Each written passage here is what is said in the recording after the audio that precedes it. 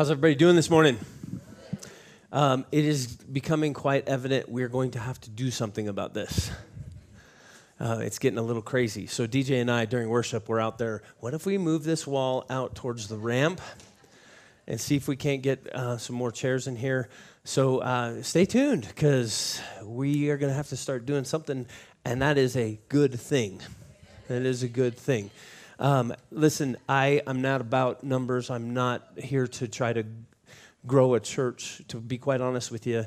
I think I find myself in the place where a lot of you, which is I like community and I like the feel of a smaller place, but here's what happens.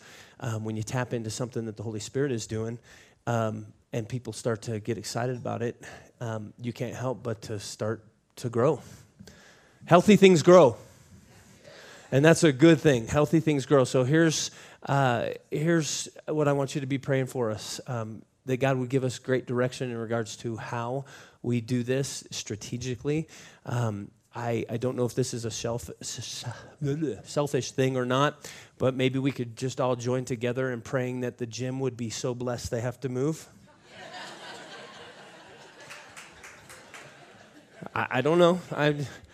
I love this location, actually. It would be really cool to be able to open up over there and stay. I like the Saturday one service, Sunday one service, because I think creates that family avenue. I just know that as I'm watching you guys go through rush hour for communion, we're going to have to do something. We're going to have to do something.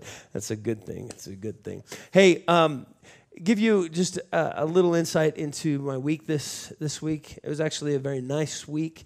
The week prior, I had meeting after meeting after meeting, so this week I didn't have nearly the schedule time-wise.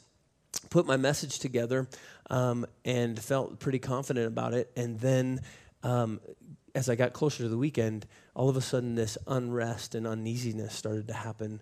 And to be quite honest with you, driving to the church last night, I was telling my wife, I don't even know if I'm supposed to teach what I prepared. I don't know. I don't know what's happening. Something is just uneasy about this. I've asked God if I should change it. And so Saturday night before the service, we always get together as a staff, and I was just sharing what I was going through, and our youth pastor, Peter, he actually goes, hey, I'm struggling with the same thing. I've got this message I prepared, and I just all of a sudden have this unrest about it. And then Janelle is leading worship last night, and she's in the middle of the set. She goes, hey, you know what? There's just something that's over this. Darren tells me this morning that he got up for communion last night, and he almost forgot why he was standing up there. Now, the reason I tell you all of that is because the enemy, there's certain messages, there's certain words I believe the enemy tries to steal from the very beginning. Even before they're delivered, he doesn't like what's going to be presented. He doesn't like what's going to be given, and so he tries to steal that away. And so I don't want that to happen. And so I have given this message in the fact that I gave it last night, and it is something that I think that God wants you to hear, but that doesn't take away from the fact that we have an enemy that wants to steal it. And so I'm going to ask God to communicate through me to you this morning, the exact words that you would need. And I know I say this week in and week out, but it's so important. Would you open your hearts and ask him to speak to you? We're going to be talking about marriage. And so, some of you are like, oh, well, our marriage is really good. You still need to hear this. And there's other people that are struggling, and you're here for a reason today. And so let the Holy Spirit speak to you. So let's pray. Heavenly Father, I just come to you right now, and I ask that you would, God, you would, by your Holy Spirit, penetrate into the hearts and lives of every person in here. God, I don't want this to be just a good message. I don't want this to be just words that are given, but the only way for it not to be just those things is if your Holy Spirit is alive and active and moving in this room. And so, Holy Spirit, come into this place. Speak to our hearts. We know you are here. God, I pray that we would open our hearts to receive you. God, use me to communicate your heart and your life and your message. And God, as I speak, let it penetrate into minds and hearts and spirits in this room. And God, we thank you. And we expect great things this morning. In your name we pray. Amen. Amen. Hey, we're in a series called, it was called Centered, talking about putting God on the throne of our heart, and we've transitioned now into moving into kind of practical issues in our lives. So, for instance, this morning will be God-centered marriage. I'm going to be completely upfront with you right now. We're going to do 2 weeks on this. If you are single, if you are divorced, I want you to know that even though we'll be focusing on marriage, I believe that God has some insight and some depth of wisdom that even you can pull in and obtain as I speak these things. So don't tune out, because I think the Holy Spirit wants to speak even to you in the midst of some of these things. We're going to be talking about a little bit about how men are wired versus how women are wired, and that is a good thing if you're a man or a woman in here, whether you're married or single. Okay, good. I'm just making sure everybody's on the same page. Here's what I know. I have married people in here. And because you're married, I just want to make sure that everybody's on the same page. If you are married in here, I want you to raise your hand high and hold it up if you have ever struggled in your marriage. Look around the room. If you've disagreed about what color the carpet should be, raise your hand. There's issues, there's arguments, there's things that happen in here. Okay, put your hands down.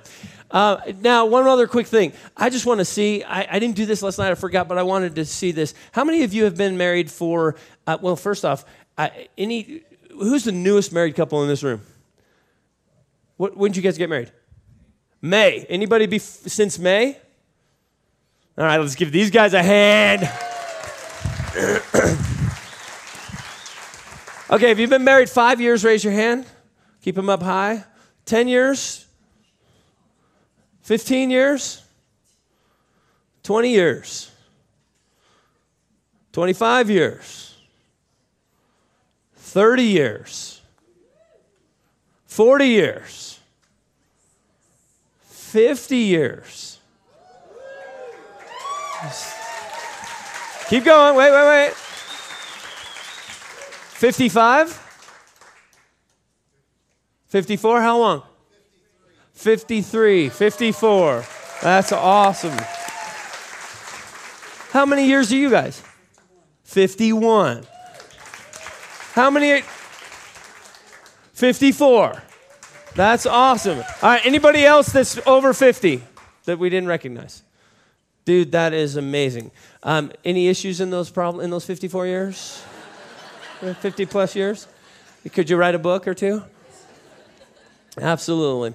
And last week we talked about the foundation of how we're going to set these up. And just a quick reminder, because I want to make sure that we're on the same page. Last week we talked about scripture in 2 Timothy that talked about we're supposed to pursue righteousness, faith, love, and peace. And what I presented was, could there be a divine order to that? And the fact that righteousness is understanding how God sees us, and ultimately, in this particular message, how God sees marriage. From a body perspective, from a global perspective, from a biblical perspective, how does God see marriage? Which then brings us into faith. Faith comes by hearing, which puts us in a place to, okay, if we understand how God sees marriage, then maybe we can individually hear from God what that means for us individually, which then once we hear from God, then we step out in love and we can apply it into our personal lives, which then I believe brings wholeness to, again, in particular for this message, into our marriage. I think that everybody in here that is married wants wholeness in their marriage. I was hoping for a little bit louder response, but I think you want wholeness in your marriage, yes? And so I think it's important to understand how God views that. And so what we're going to do is this week we're going to look at what God thought about marriage, or what God put in the Old Testament about marriage. And then next week we're going to tackle the scriptures about marriage in the New Testament. But here's my first question to you guys, and I'm going to need your help. And that is this. If God were to be able to stand with us today, I know his presence is with us via the Holy Spirit, but if he was able to physically present himself and share his heart to us, stand up where I'm standing and say, here's the important things to me about marriage. Here's the things that I want you to understand as husband and wife. What do you think God would say to us this morning? Become one. Okay, love that. What else would he say? Be authentic. Love that. What else? Forgive one another. Yes? Oh, man, that is 50-plus year marriage, guys. How important is forgiveness? Yeah, okay. Yep. Kim? Huh? Encourage. Encourage one another? Yes. Brad, boom, boom. Please, yes. What, somebody over here? Honesty with one another. Yes. Pursue one another daily. Love that. What? Make awesome babies. And practice regularly. Be flexible. Hey, I make light about that practice. I think God would say, I created this for your enjoyment. Absolutely. Be flexible with one another. Absolutely. What else? Live life together. Be humble. Selfless. Choose to love each other. Love together? Learn together. Thank you. Learn together. All of these are great responses. I'm still waiting for a couple of cliche ones that you think God would say. I thought you, no, what did you have though? Fight for your marriage. Absolutely, yes. Be gracious with one another. Love it. Put the other one before yourself. Honor. See each other as God created you to be. Yes. Sacrifice. Love God first. One flesh. All of these are great. How about this? Husband, die to yourself. Woman, submit.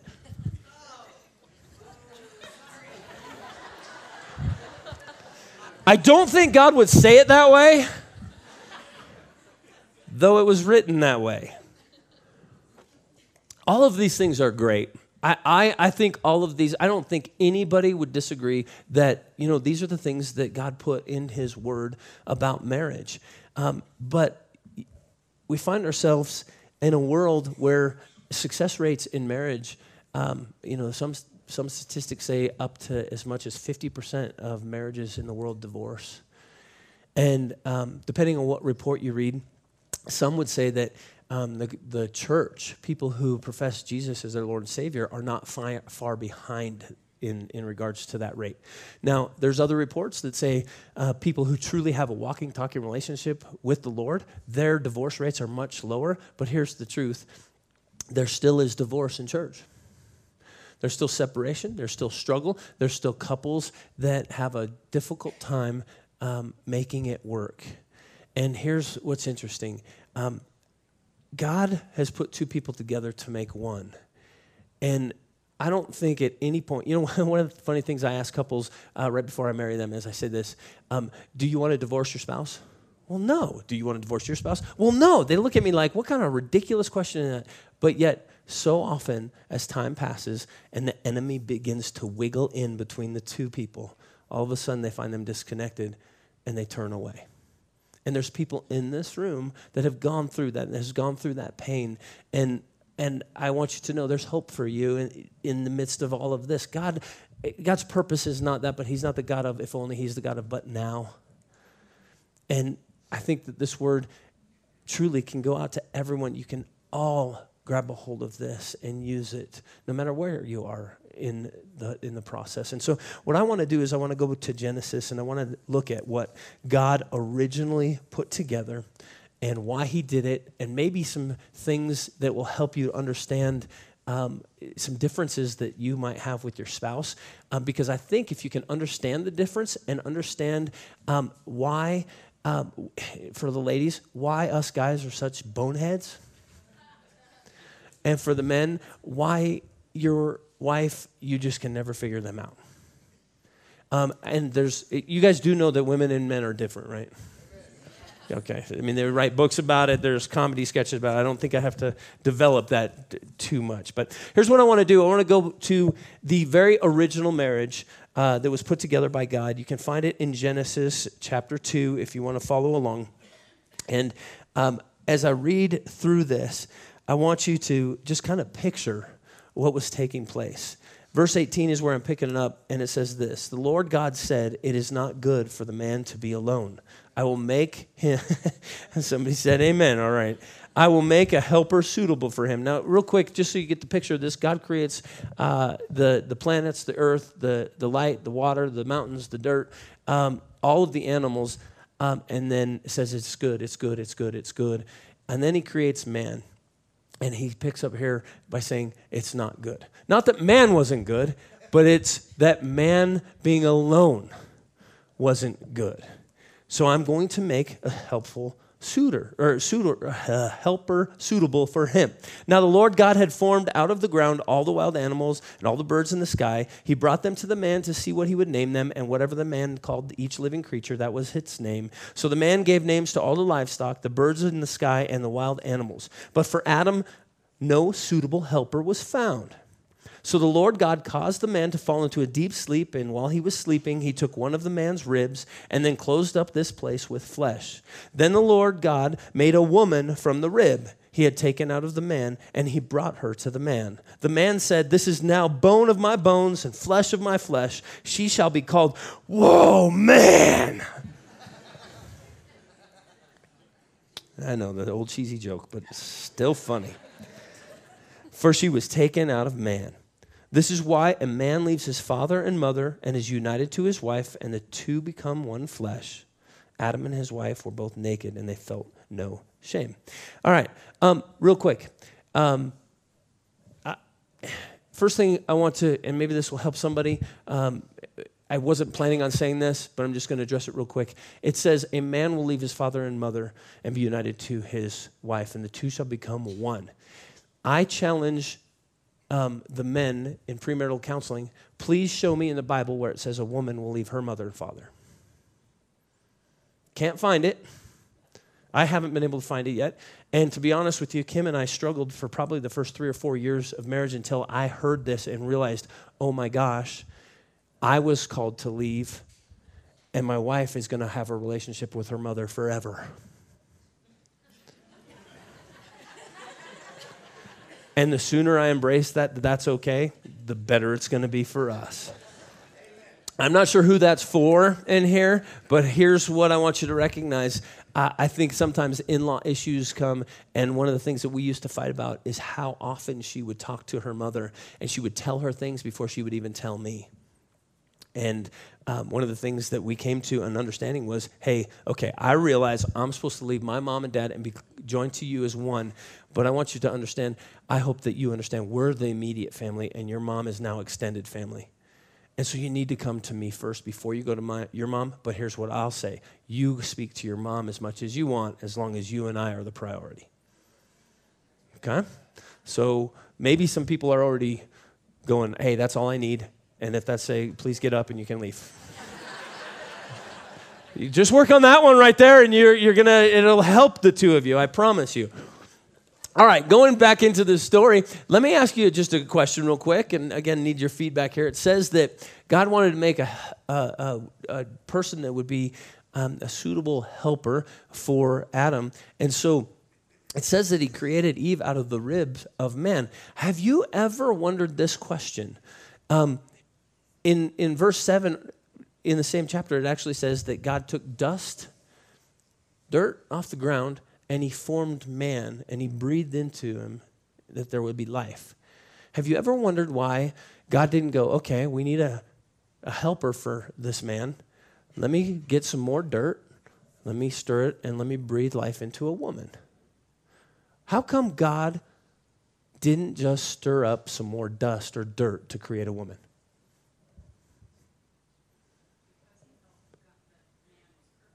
Because what?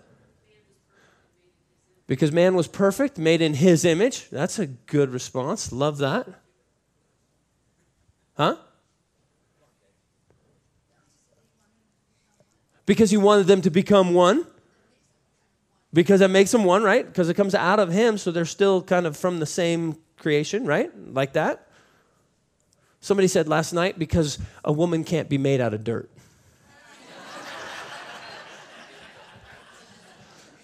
Thought that was a good response. Thought that was good. Have you ever thought about it, though? Reading through that story, how come God just didn't stir up some more dirt and create this helpful, man, I can't say this today. I'm going to go back to the King James, the helpmeet for the man. Why did he take the rib? And I think the answers were great. I think God wanted us to understand that we are one flesh. That we are one person. Do you know in Ephesians, there is an interesting section of scripture about marriage that Paul writes. Ephesians 5:31, it says this, for this reason, a man will leave his father and mother, there it is again, by the way, and be united to his wife, and the two will become one flesh. And then Paul writes this is a profound mystery. What is Paul saying? I don't get it. I don't understand it. At my weddings, it's one of the things I open up with, actually, before I have the father give the bride away. I talk about the miracle of marriage and the fact that we get to witness a miracle before our very eyes today. And here's what the miracle is. This man and this woman are going to be joined together as one person, and God no longer will see them as two individual people. From this ceremony on, God will see these two people as one person. Now, we live in a society that is so individualistic that we don't have a good understanding and we do not comprehend the power and the impact that happens when you get married or when you got married. And I want you to grab a hold of this because I think it's so important to understand that you and your spouse are one person. Because I think we have a whole lot of couples that are living two individual lives. And for as long as you live two individual lives, you are never going to fully comprehend the connection that God intended for you to have as one person. It means this, that, sir, if you go to the right, guess what? She's going with you. Ma'am, if you go to the left, guess what? He's going with you. Well, that's not how it works in my family. Maybe you don't have an understanding of one flesh.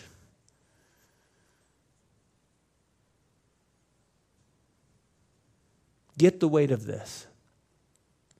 Here's what impacted me and put this down in deep inside of my heart of how important it is that I have a vested interest in how well Kim is doing. And that was this. Could it be, before I even get into this, I want to make sure that everybody understands. This is my opinion. I'm not saying thus saith the Lord. I'm not saying that I can even find this in Scripture. I'm saying this is my opinion. This helped me to understand the magnitude of one flesh. This is my opinion. Everybody say opinion for me. Okay, thank you. Could it be we're all going to stand before the Lord one day, and we're going to be held accountable for two things. One, we're going to be held accountable for what did we do with his son? Did you ask Jesus into your heart? The second thing it says in the Bible is that we're going to be held accountable for the things that we did based on what we heard from him, how we responded to his voice, our talents, our gifts, the abilities that he put into us. He's going to ask us, what did you do with what I gave you? Okay? I believe that my spouse is something that God gave me. It would have been a good time to get some points there. I believe that Kim is a gift that God gave me, and could it be that not only will I have to stand accountable before God for how I lived my life, but could it be that I might have to ask questions about how Kim lived her life? My opinion, I'm not saying thus say the Lord, but I'm saying that it gave me a deep understanding of how important her health is to me. And that I should be vested in it and that I should care very deeply on how she's doing. Well, yeah, but Pastor Dan, you just don't know what my spouse does. I don't care. I know that sounds cold and callous, but I want you to understand that if you are right before God, you will have an understanding that you should have a vested interest on how well your spouse is doing. And not in your terms, but in theirs. Grab a hold of the fact that you are one person. Some of the marriages in this room, some of the couples are living independent, separate lives from one another. You're like roommates. But God sees you as one person. And the blessing that comes into marriage is when you grab a hold of that and you live the way that God wants you to. We talked last week. Get understanding of how God sees things so that you can have faith, love, and ultimate wholeness in your marriage. It means that some of the things that you guys said at the very beginning, which is this, you need to think more highly of your spouse than you think of yourself. You need to put her before you, sir. You need to put him before you, ma'am, so that the two of you can truly become one. See, I believe, man, I've been hearing this comment a lot lately in marriage counseling, whether it's been 5 years, 10 years, maybe even 25, 30 years down the road. This is what a spouse will say: I just don't know if I ever really loved them. Hogwash! You loved them because that's why you got married. It wasn't an arranged marriage. Your parents didn't put the two of you together. You got married because you enjoyed one another, you loved one another, you liked one another. And what has happened is the enemy has weaved himself in there to pull you apart to where now you're questioning even while you're together. Sorry, it was a little aggressive. Forgive me. Oh man, it bothers me because when somebody says that, it makes me think, man, the enemy has got in here. And you know what? We talked last week. We can be deceived. We can be deceived. And I think one of the deceptions is the enemy wants to question whether you actually ever loved that man, or whether you ever actually loved that woman. And I would just submit to you, wait a second, go back.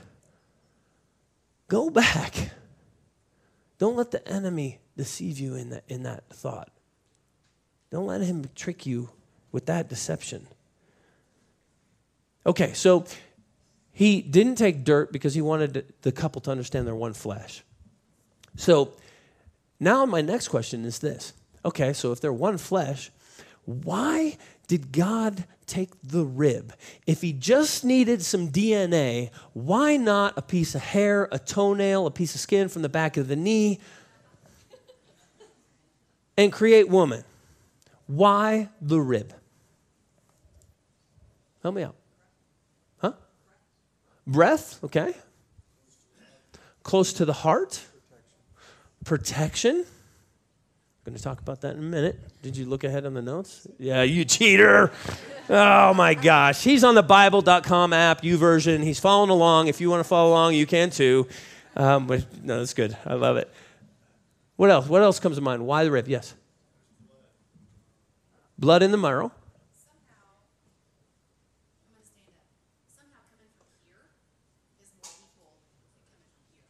From here is more equal than from here or here, right?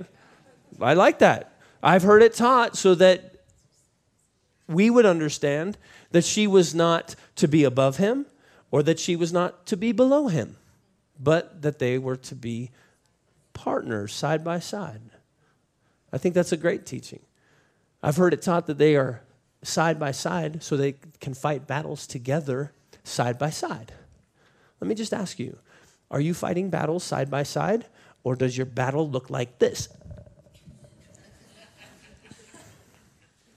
Because my battle with my wife many times looks like this, except she's pointing at me. Because I messed up. It's my fault. Man, what would our marriages look like if we actually fought side by side? Stop throwing daggers at one another, but actually threw daggers at where they're supposed to go, which is against the enemy.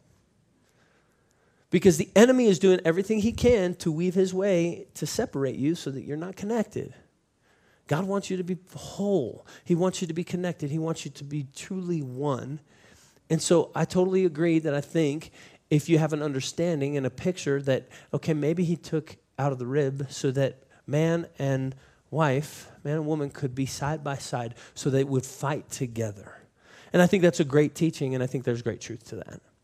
But I think there's something else that I want to pull out. that I think is maybe even more important to understand. I think that he was very specific about why he grabbed the ribs. I think that there is a very intentional reason that God created woman out of a rib of the man. Before I go into what I think, let me just ask you this question. Is a husband and a wife, is a man and a woman that are in marriage together, are they equal? I'm going to ask that question one more time, and on the count of 3, I want you to say either yes or no. Are they equal? Yes. Wow. Last night, it was yes and no's all over the place. I would actually submit to you, no. If you look up the word equal, it means same. I do not think that a woman is the same as a man. I do not think that a man is the same as a woman. I very much think that a woman has different wiring than a man does. So I don't think equal is the right word. And yet we have a world that is pushing equal rights, and basically this is the theme that has come out of that, and it is this: anything you can do, I can do better. And so I don't need a husband because I can do everything in my own, says the woman. I don't need a wife because I can do everything in my own, says the man. But yet we just read that God took a part of Adam away from him, which means, sir, you are not self-reliant, and you cannot do this by yourself. And ma'am, you came from him, which means you can't do this by yourself either. And so I asked the staff, I said, okay, what is the word that is equal, that is same but not equal? What is the English word? And DJ came up with this 15-letter word that I'm not even going to try to pronounce. The rest of us decided that the best way to say this is this. I believe that a husband and wife, a man and a woman, have the same value in marriage. But I think they have different roles. Would you agree? To my couples who've been married over 50 years, do you have different roles in your marriage? But you have the same value, right? That's what's made it. That's what you guys have fought through, wrestled through, struggled through, so many different things, but hopefully valuing one another. So here's what I want to do. I hope that I can communicate this the right way, but I hope that you grab a hold of this.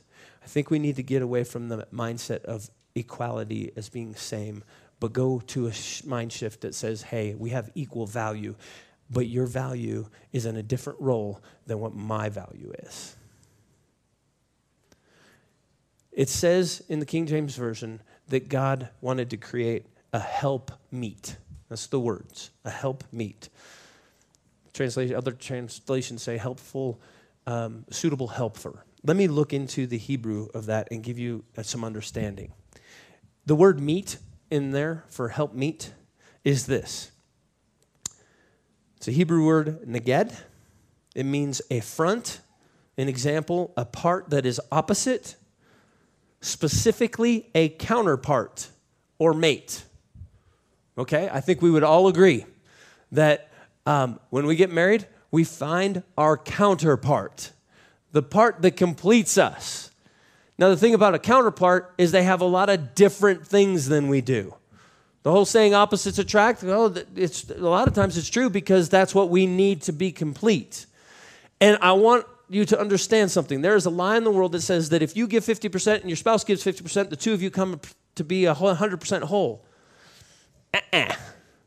You want your marriage to work? You have to give 100% of your effort towards that. Both parties have to give 100% effort.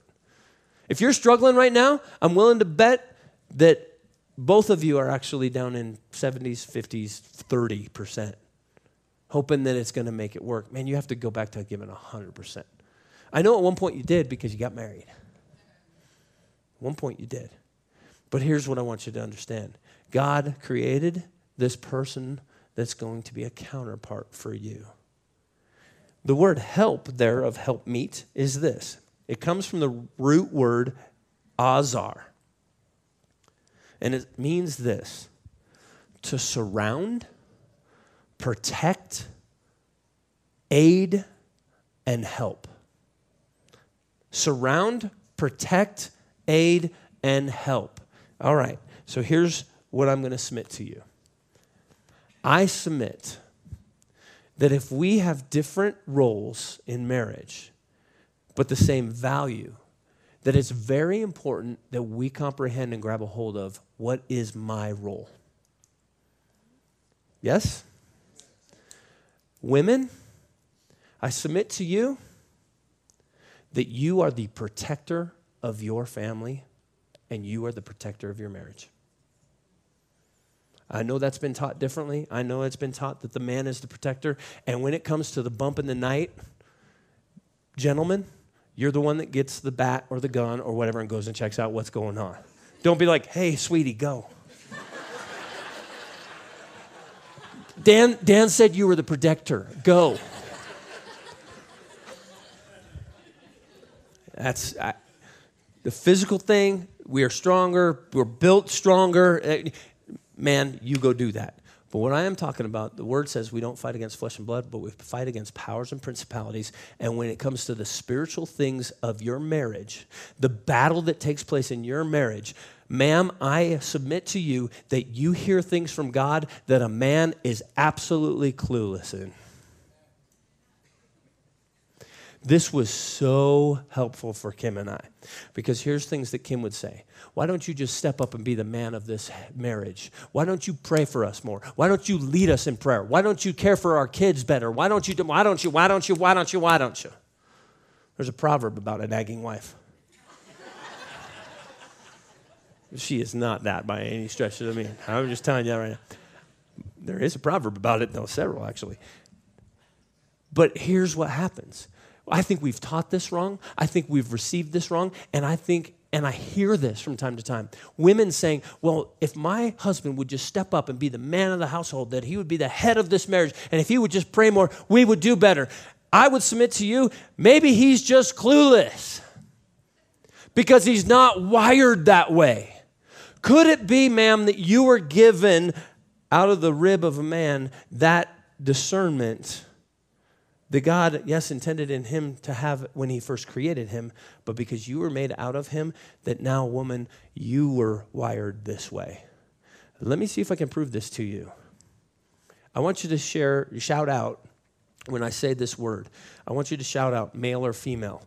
What comes to mind when I say the word intuition? I have never heard it say he did it on his male intuition. I've never heard that said. But I've heard it many times said, oh man, how'd you do it? I just had this female intuition thing. You're wired this way.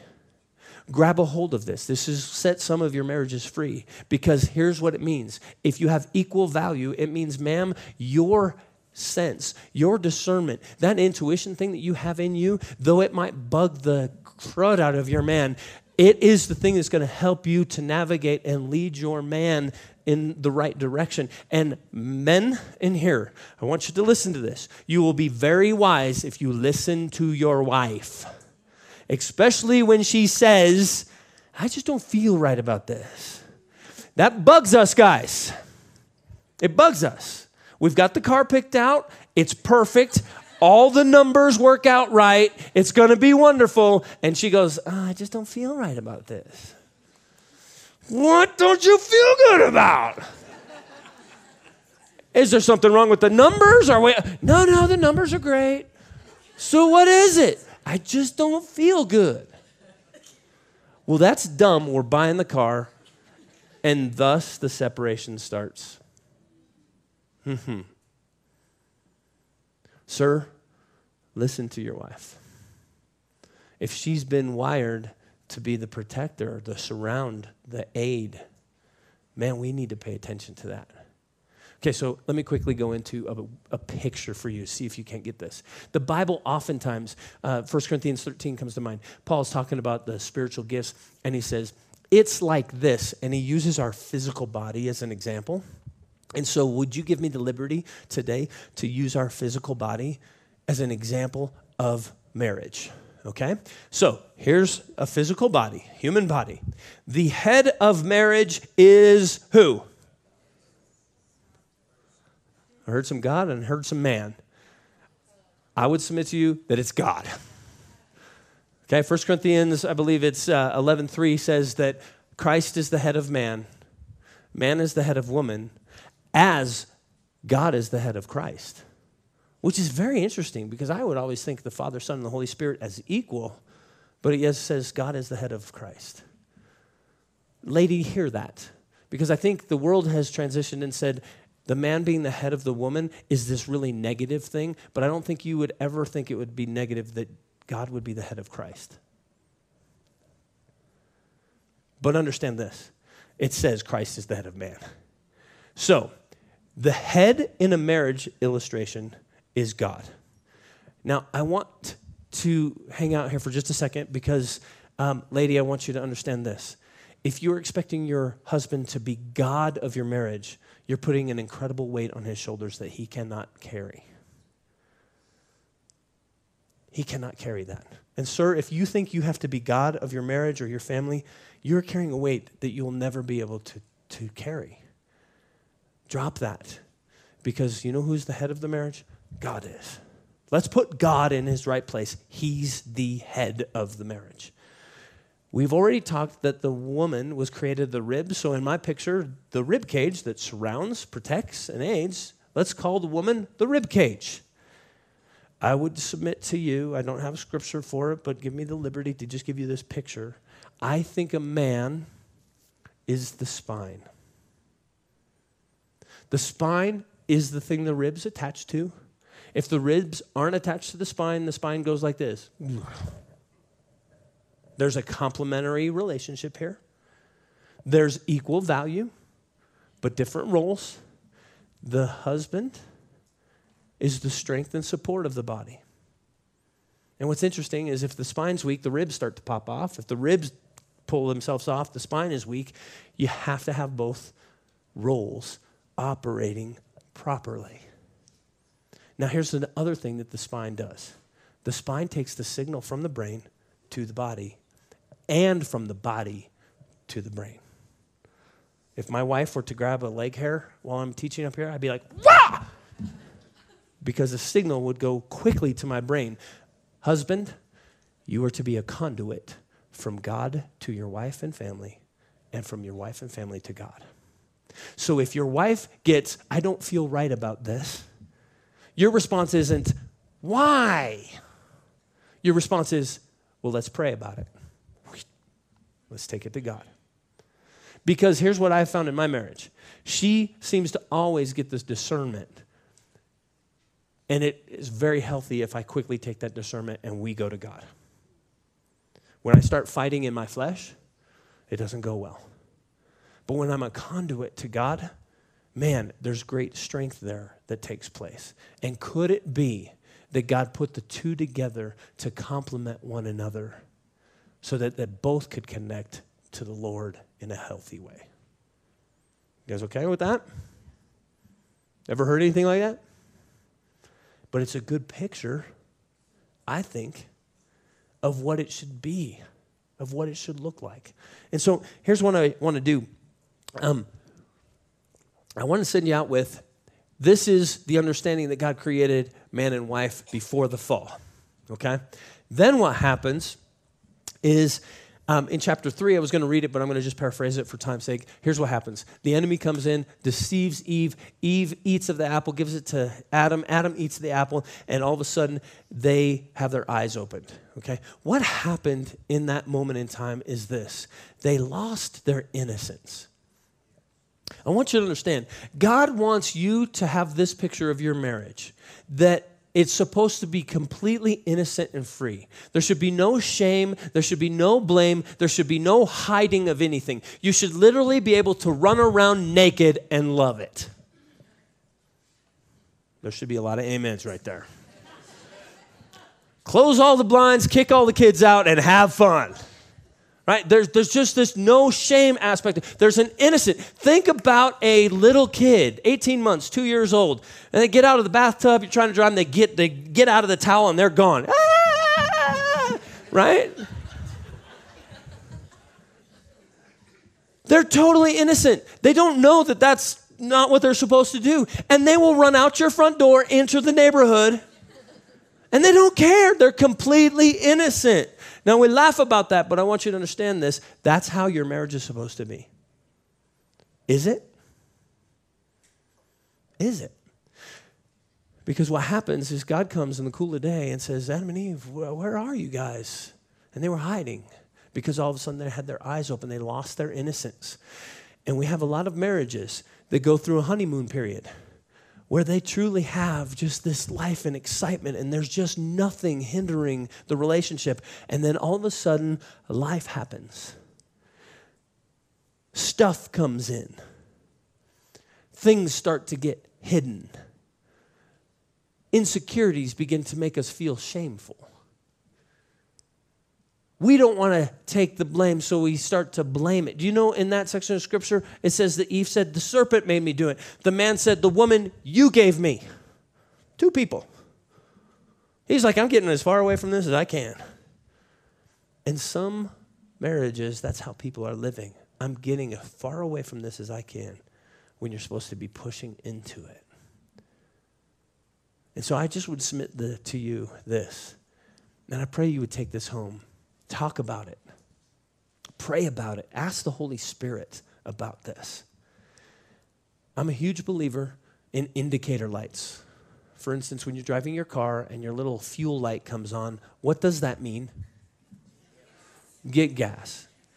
If you don't get gas, what happens? You're walking. Your wife is mad. But you're still walking, sir. It creates an issue, which is interesting because if you would have just paid attention to the light, it would have taken you 5 minutes and problem is solved. Or how about this? The oil light comes on. That's a little bit more meaningful, scary, yeah. A lot of times you need to go get the oil changed. If you don't change your oil, your engine will ultimately blow up. You know what? That appointment takes about 45 minutes, an hour. It takes a little bit longer, but guess what? You're still on your way and your car's back to health. Sometimes the check engine light comes on. Now that one's no fun because you know it means you're going to have a lot of money and you're going to have to wait a long time to get your car back. Could be a couple days, it could be longer, it could be up to a week. But here's what I submit to you. Could it be that God gave us in this illustration here indicator lights to how we're doing? If there is anything you're hiding in your marriage, bing, bing, bing, let that be an indicator light. And maybe you just confess it and you can move on like you've just filled up at the gas station. Maybe there's something that you feel ashamed of. Okay, so maybe that's a longer conversation. Maybe you have to work through things. Maybe you have to pull in a friend to say, help us with this. A little bit longer, but guess what? You can get rid of it and come to a place, again, back into innocence. Or maybe that check engine light comes on. Maybe there's a big issue. Maybe you got blaming, shame, and hiding going on. Well, guess what? Go see Rob. Come see me. Come see DJ. We think this is so important that we're actually going to do a class on Wednesday nights to follow this series.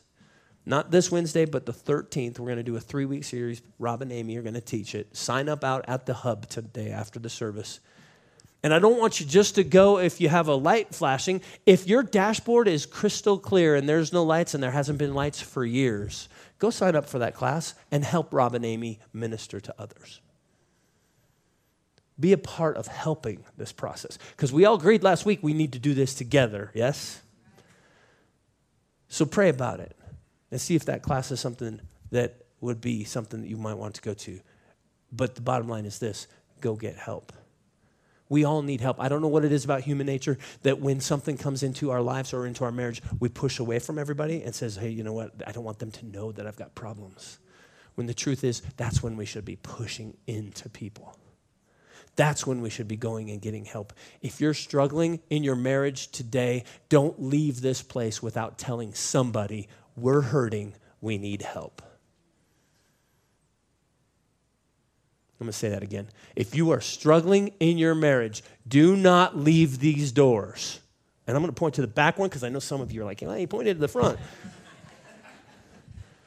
Do not leave this building without telling somebody, would you pray for me, or can we get together with you because I admire the marriage you have. Would you help us? Get help. Don't ignore those indicator lights anymore. Okay? Let me finish by saying this. It goes on in that section of Scripture, and it talks about the ramifications, the things that happened because they ate that apple. He says to the serpent, cursed are you above all livestock. You will crawl on your belly. You will strike at the heel of man, and man will crush your head. I don't know, but some scholars, I've heard it taught this way, that the serpent was actually an upright creature, because why would you curse something to the ground that was already on the ground? I don't know. We'll find out in heaven. But here's what I do know. Snakes crawl on their bellies. And if they're going to hit or strike at a man, they're going to hit the ankle. And if a man's going to kill a snake, he stomps on the back of its head. It was written, and it is. To the woman, it says, great pains will you have in childbearing. Ladies? Get mad at Eve, not me. But here's something I want you to recognize. It is written, and it is. Okay? I tell couples this. We're mammals, just like cats and dogs, horses and cows. And I don't know if you've ever seen a calf born or a horse born or puppies or kittens, but unless something terribly is wrong, they pretty much have their offspring, and there's not a big hoodoo about it. There's not this blood-curdling scream. It's part of the fall. It is written, and it is. I don't think it was God's intention, but it is. It goes on and says this, you will long for your husband, and he will rule over you. Okay, now I want to submit something to you. I wish there was a girl's version of the Bible and a boy's version. Seriously, a man's and a woman's. Because here's the problem. A man reads that and goes, ha, see? I'm supposed to rule you. And it's taught that way, and you pair that up with Ephesians, submit to the man as the head of the marriage. Oh, yeah, I don't need anything more. Submit, woman. I wish men could never read those words because they abuse them. They abuse them. Could it be that what happens here is that God wants us to understand that a woman is wired for relationship? And the greatest desire and the greatest thing in her heart is to be with her man. And she's ruled by that insatiable desire to be with him. Because anything you desire rules you. I have a desire for a Jeep Wrangler, 2-door, big tires. Not the 4-door SUV that DJ has, but a 2-door bigger. And here's what's interesting. Once I started wanting that, guess what I see on the road every time I drive? I'm not saying that Jeep Wranglers rule my life, but there's a part of it. It takes my attention. To the greater extent, though, God has put in a woman the need and the desire to have relationship. I would submit that in every high school in this country, you could see this played out. Girls will do anything and say anything and give anything to hear, I care for you and I love you. Yes or no? To the man, it says this, curses the ground because of you. You're going to have to work it. You know, I created this garden. You can have fruit that bears fruit every month of the year, and you could eat whenever you want, but not anymore, sir. Because of this, you're going to have to work. You're going to have to work hard. Blood, sweat, and tears to provide for your family. So it is written, So it is happening. And so here's what happens. A man is wired to go conquer. A man is wired to go provide. A man is wired with this thing in him that is just like this insatiable desire to get this thing done, to go do this, whether it's work or hobbies or fishing or golf or whatever it is, I gotta go do this. Now, what's interesting is before you got married, that thing that you were going after was your wife. But a funny thing happens when you put these rings on, and especially for a guy, this ring becomes a trophy. I got her. This represents that I won. I conquered. It's done. I can move on. Get this. I think this is so important because you have a wife desiring relationship and you have a man that wants to go out and do things. And it's not what God perfectly intended. It's the ramifications of the fall.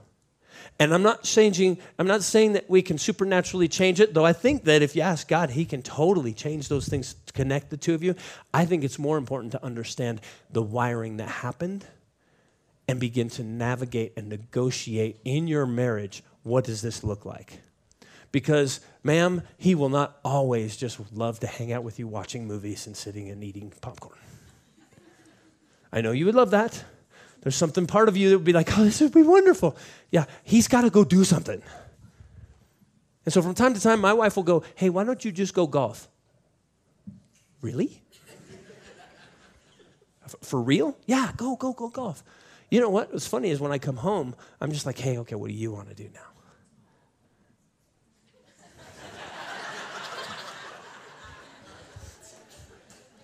There's a funny thing that begins to happen when we begin to understand our role and begin to understand how we are wired as men and women, that we start to talk about those things, we have discussions, and we begin to discuss and say, hey, look, okay, so this is how you are, this is how I am. Let's come together and let's put together a perfect us. Let's not let the differences, you know what? It's funny because opposites attract until you get married, and then the thing that drew you together absolutely bugs the crud out of you. You are so different than me. Yeah, that's why you married me. Yeah, but I don't like that anymore. And so we start praying and we start trying to change our spouse into a modified version of us. And I would submit to you, no, don't pray that prayer. Pray that God would humble you so that you would understand that that person is your better half and actually is the counterpart that comes and puts you and makes you a complete whole. Because I'll tell you this, in 25 years of marriage, when we're right, there's nothing better on this planet than a healthy marriage. There's nothing better. There's no toy that I've bought that has brought greater joy. There's no prayer. There's no even prayer that has been better than what has been brought here. Now, get it. The greatest joy of my life was when I asked Jesus in my heart. Man, I lived on that joy. Still am living on that. But in regards to the practical sense of day-to-day life, there is nothing that brings just greater life than when this is whole. And it's worth putting the time and effort into understanding, okay, so God, that's how you created it. And now going to him and saying, what do you want me to do? What is it that you're speaking to me? How do I become a better husband? How do I become a better wife? How do I understand what my part is to play? Ma'am, maybe you need to go to your husband and say, I'm sorry, I've put a pressure on you by saying, be God in this marriage that I didn't realize I was doing. I repent.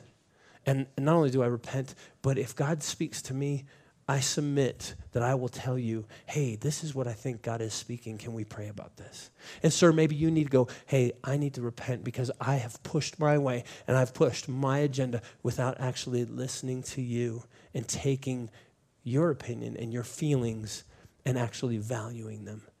And I'm going to start to do those things. Boy, let's start just with that. And then understand the wiring of desire versus conquer. And sir, you know what? You need to win your woman's heart every day, every week, every month, every year. Just because you put a ring on doesn't mean you got her. It means you won the first battle. Sorry, battle's not the right word.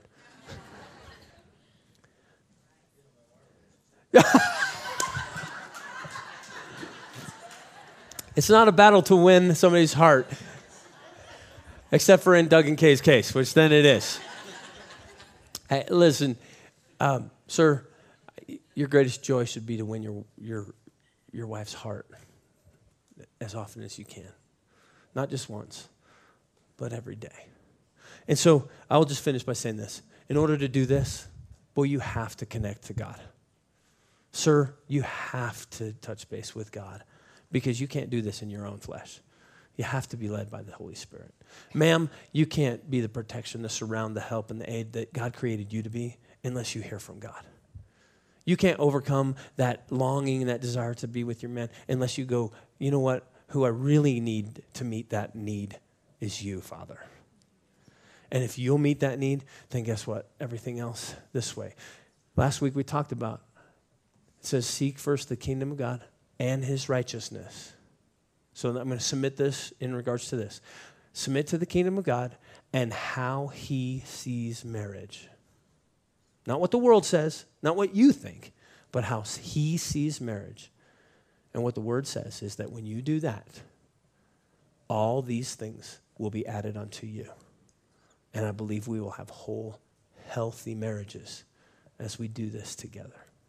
So, Father, we thank you so much for the fact that you've given us an incredible gift in marriage. And God, I pray that right now, through your Holy Spirit, you would begin to penetrate into everybody listening to me right now. God, they've given me the grace to actually go long this morning because I believe this is a true and very applicable thing that all of us struggle with. God, I pray now that you would, by your Holy Spirit, begin to stir individually what needs to take place. We've seen what you think about it. We see what the right way to think about this is. Now, God, speak to us individually in how we can move forward so that we can apply things in love in our marriages with our spouse so that ultimately we can have wholeness. God, we pray for wholeness. Kim and I, as pastors, pray for you in this church that you would have wholeness in your marriages, that you would have wholeness in your relationships. But we have a part to play, and that is we have to understand what our role is, and we have to let God speak those things to us, and we have to be obedient to what he asks us to do. And so, Lord, may we all be a people that would say, we are glad to submit to what you tell us to do in our marriage. And God, I pray that you would heal marriages, that you would mend marriages, that you would fulfill marriages, bring wholeness. And God, we thank you for these things in your name. Amen. Amen.